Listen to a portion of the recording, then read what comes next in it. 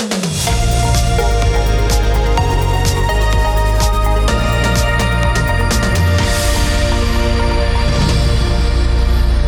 and welcome to the Digital Digest, your weekly podcast from Capacity Media on all things digital infrastructure. I'm your host, editor Melanie Mingus, and joining me this week for the penultimate episode of Series 4, no less, we have editor-at-large Alan Burkitt-Gray, and live from Dubai for Capacity Middle East, we are joined by Deputy Editor Natalie Bannerman and reporter Saf Malik. Later in this episode, we will be hearing from Annabelle Helm, who is the newly appointed director of the Global Leaders Forum. Annabelle is also in Dubai, and Natalie and Saf caught up with her earlier in the week, so more on that soon. But before we dive into the bigger stories, it's time for a roundup of the headlines. This week, we've heard that Rivada Space Networks, the latest SATCO on the block, is to spend €4 billion on its network. Rogers Communications has launched Canada's first commercial 5G standalone network, while Digital Bridge has led a $60 million Series C round for Solona, which recently launched a fully integrated 5G LAN platform.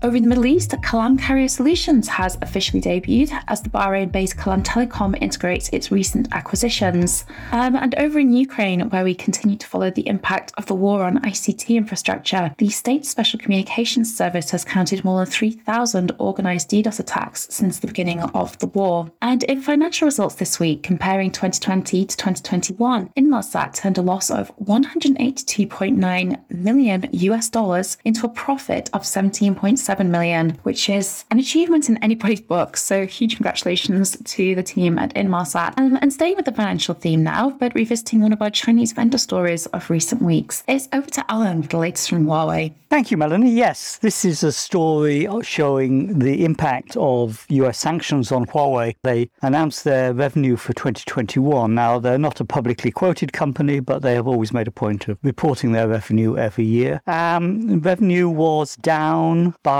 28.5% in a year, which is a staggering amount. This year, it was just shy of $100 billion US, 636.8 billion renminbi. But the year before, in 2020, it was 891 billion renminbi. So a huge fall. This shows it's taken Huawei back to 2017 in terms of made a profit. The operating profit was about $19 billion.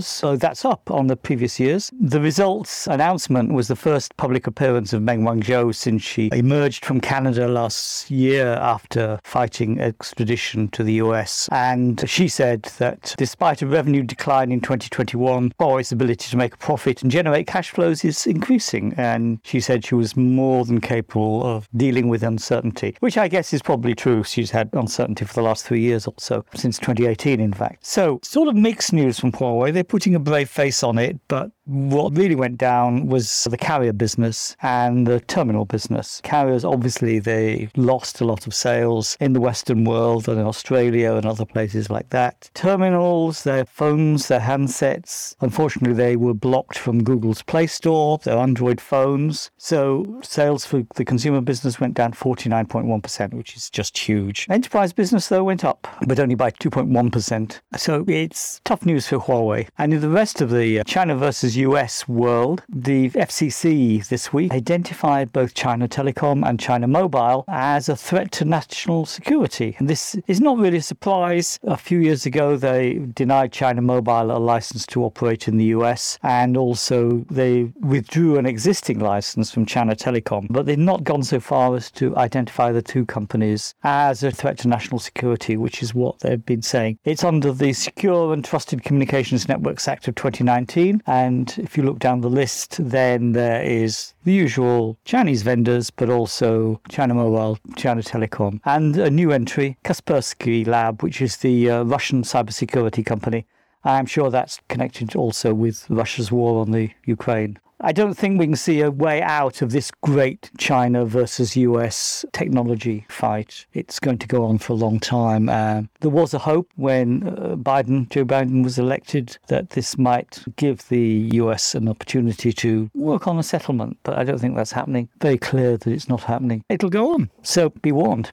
Thanks, Ellen. I have absolutely no doubt the US will drag this on for a very long time, and the Kaspersky development earlier in the week did make me chuckle somewhat. Not that I've got a particularly dark sense of humour. The really interesting thing for me for this Huawei story is that if they're not publicly listed, how do we know that we can trust these figures? The fact that the results actually were quite bad and they still published them. It wasn't like Stalin-era tractor production figures in the Soviet Union in the 1940s where they were always going up and the whole USSR was full of happy farmers getting in the corn with their shiny new tractors. I think they have got auditors for their results. They do measure them to international accounting standard. And at some point in the future, I think they might want to go public. But obviously, the US has derailed this for the next 5 years or so. But if they were massaging the figures, they would say, oh no, it hasn't affected us at all. But everybody knows it has. And they have reported some really bad figures.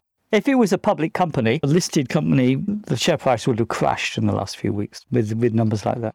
Oh, certainly, yeah. The question arises for me because they still have Latin America, they have Middle East, they have Africa and Asia, and they have NEOM in Saudi Arabia, which is enormous. And I question how they are positioning themselves in the US versus China. They've always claimed that they're completely innocent, etc., etc. So the narrative ties in, but that's incredibly cynical of me. And I do hope that they continue to make lots and lots of money from the remaining markets. Thank you, Alan. Well, we mentioned at the start of the episode that we are recording this during Capacity Middle East, which returned to Dubai this year for the first time since the pandemic. So half the team is on site, and as such, we have a lot of Middle East-based stories for you. The first of which is coming from Natalie, who has news of a company called Alliance Networks. Now, the aim here is to interconnect all GCC countries, enabling the six-nation region to act as a whole. So Natalie, tell us who is behind this and what they are planning. So as you mentioned, quite a big announcement from here at Capacity Middle East. So the companies actually behind this new venture is International Management, the Amsterdam Internet Exchange, the Bahrain National Holding Company, Gulf Bridge International, GCC Interconnection Authority, Gulf Data Hub, GulfNet Communications Company, and Newtel Communications. So quite a few companies there, all 8 of them. But as you mentioned, signed this memorandum of understanding, and they will create a new infrastructure services company. The company itself is called Alliance Networks. And as you mentioned, Mel, they aim to bridge high-speed capacity infrastructure with data centers and exchange platforms. Now, specifically, they say they will simplify digital infrastructure access by providing a unified connectivity to data centers and internet exchanges. They'll do it in 2 phases. The interconnection phase will see all the GCC companies be interconnected, enabling it to function as a single region or country. And then the second stage, referred to as the deployment phase, they will plan to deploy multiple interconnected internet exchanges in the region. As we're just at the kind of signing stage of this agreement, I think it's fair to say it will be very interesting to see how this plays out, because when you have multiple countries kind of coming together and taking a unified approach to anything, telecoms or anything else, it's always an interesting process, shall we say. To your knowledge, has this happened anywhere else in the world? 8 strong private companies coming together to basically interconnect a region as though it's one single country? No, I don't think actually I do. I mean, I don't know, Alan, if you can think of anything off the top of your head, but I can't. I think that when I first read it, the closest thing that kind of came to mind, and I know I relate everything to subsea, where they share, a piece of infrastructure. And even that in of itself is a complicated thing, because you have a lot of people with different opinions, different needs, trying to do everything. But I don't think I have, no. I can't think of anything either. No, I think this must be first of its kind, really. I find the whole project absolutely fascinating, and it sounds great. But the thing that really caught my attention on this was that the GCC, for 43 months a couple of years ago, was actually a 5-nation bloc, because in 2016, Qatar was effectively kicked out of the GCC. So Saudi Arabia, the UAE, Bahrain, along with Egypt, which granted is not a GCC nation, basically put a blockade on Qatar and accused it of supporting the Muslim Brotherhood, etc., etc. We're not going into that. But this was absolutely huge at the time. Like, flights were grounded, business sanctions, as you'd expect, and basically the whole thing didn't end until January 2021. So the GCC, which they now want to connect as one very big nation, was effectively one country down. Now, there's commentary around this that puts Trump at the heart of it all, and the cynical take is that the whole saga, the blockade was lifted because of the World Cup, because Qatar didn't have enough hotels, fans most likely want to stay in Dubai, and then travel to the match if they want to see, everyone will be very rich, etc., etc. But my point is that blockade was the longest rift in the history of the GCC, and it exposed some real real cracks in regional relations. So if it happens again, what does that mean for interconnection projects like this? Now, I doubt anyone's ever going to go on the record and tell us, but it's a top question for me at this point. And the second top question is the Middle East is very protective of its business interests, and I would be very interested to know exactly who Alliance Networks wants to compete with here. I mean, it definitely is interesting. And I think, again,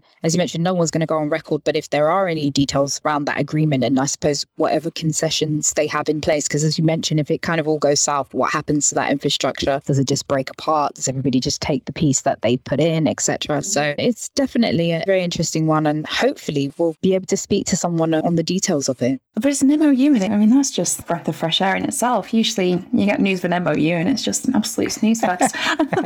Staying at Capacity Middle East, but moving to Saf now, who has huge news on the launch of Iraq IXP, which will be operated by DKIX. Saf, tell us what happened and what this means for Iraq. Another big story coming out of Capacity Middle East, DKIX has signed a strategic partnership with Iraq IXP that will see the development of an interconnection internet exchange platform aimed at improving capacity in Iraq. The announcement was made during the show with the official signing attended by Ivo Ivanov, CEO of DKIX, and Ahmed Al-Sheikh, CEO of Iraq IXP. The new platform will create a strong and healthy local interconnection and connectivity ecosystem, according to Ivanov, with technical implementation planned for later this year. Ivanov adds that the key driver of this partnership is digitalization, and this requires adequate infrastructure. He said that in a country with a population of 40 million, where almost 34 million are already internet users, this piece of infrastructure should be seen as mandatory. He added that there's huge appetite for digital services at the best performance possible, and the company aims to deliver this with localization of content and cloud application. And it's not hard to see why DKIX would want to expand in Iraq. It's the third largest country in the Middle East, with internet penetration standing at around 75%. Ivanov went on to stress the importance of Iraq to DKIX. He described it as a unique, almost untapped market because of its geographical position, and said that the partnership will bridge a gap in the market, finally delivering the infrastructure that people and businesses in the country deserve. Well, first question, you were at the signing this morning and you've attended a few signings this week, so I realised that they all kind of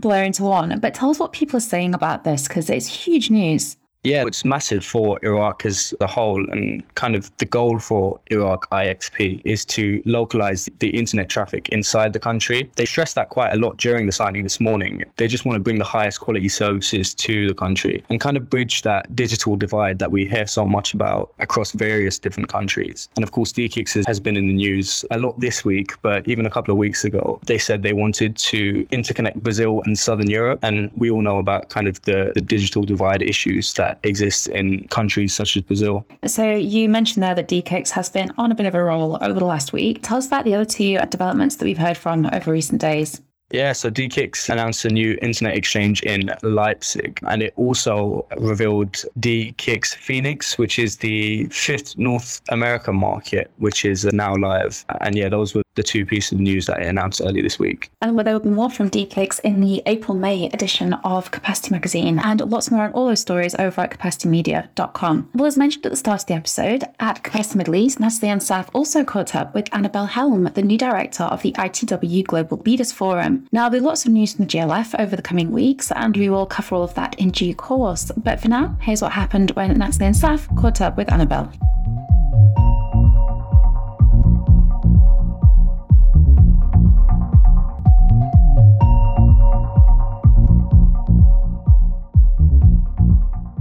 So we are live and on site at Capacity Middle East 2022, and I am delighted to be joined by Annabelle Helm, who is director of the International Telecoms Week Global Leaders Forum.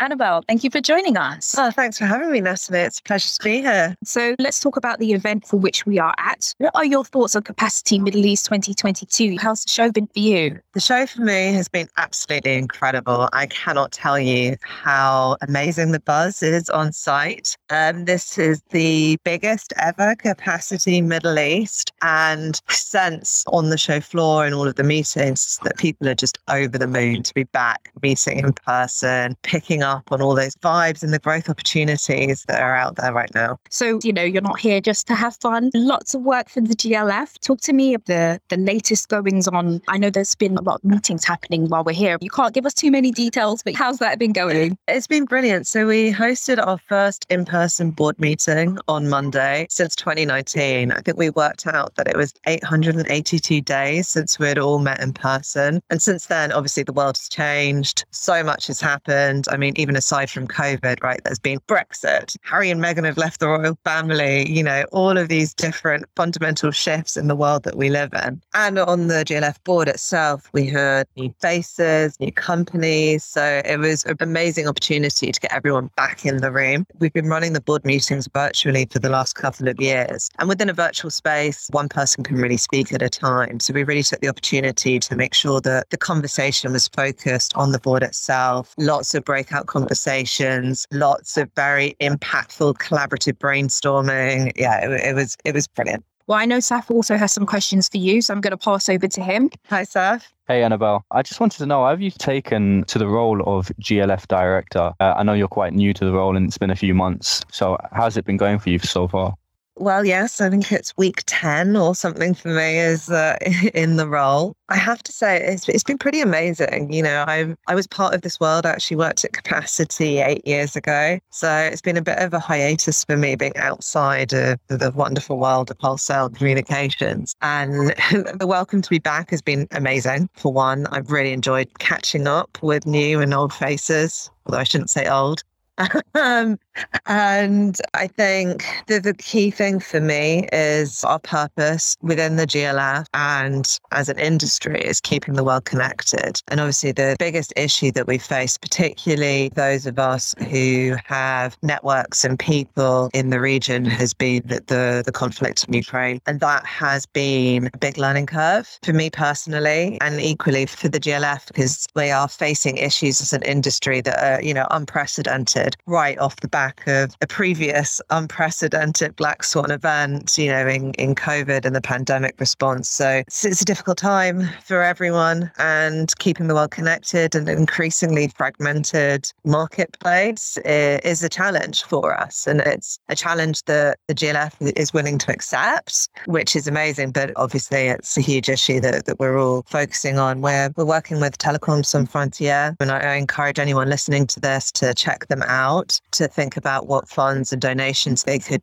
give to Telecoms Sans Frontières. Obviously, cash is the most important thing that they need. But aside from that, we've established a mechanism within the GLF itself that any urgent requests for engineering support or personnel support in the region or equipment, TSF are communicating directly to us on an urgent basis, and we're pushing that out to our members who are doing their best to try and ensure connectivity in the region remains stable, especially when coordinating the humanitarian response. That's really great to know. And of course, we have a big show to look forward to in May, ITW. So what would you say are the priorities for you between now and then?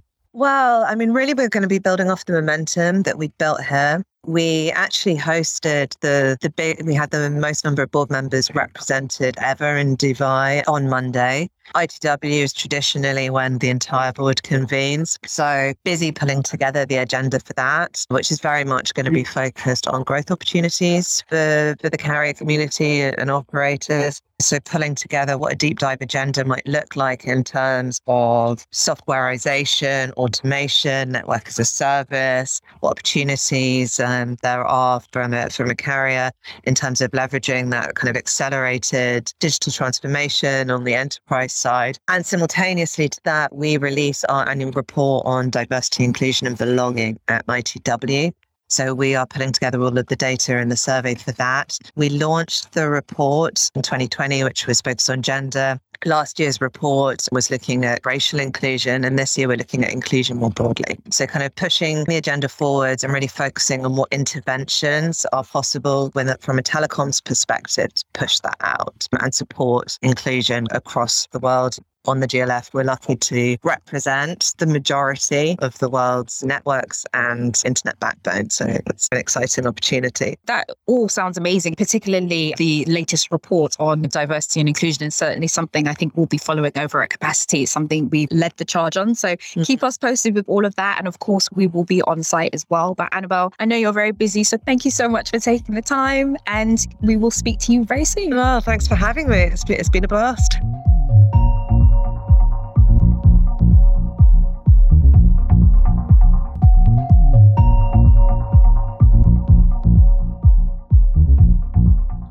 And that brings us to the end of this week's episode. Thanks to the team for bringing us the latest on all those stories. Thanks to everybody who listened. A huge thanks to Annabelle for giving that interview, and a special thanks to Richard Cosgrove for editing this episode.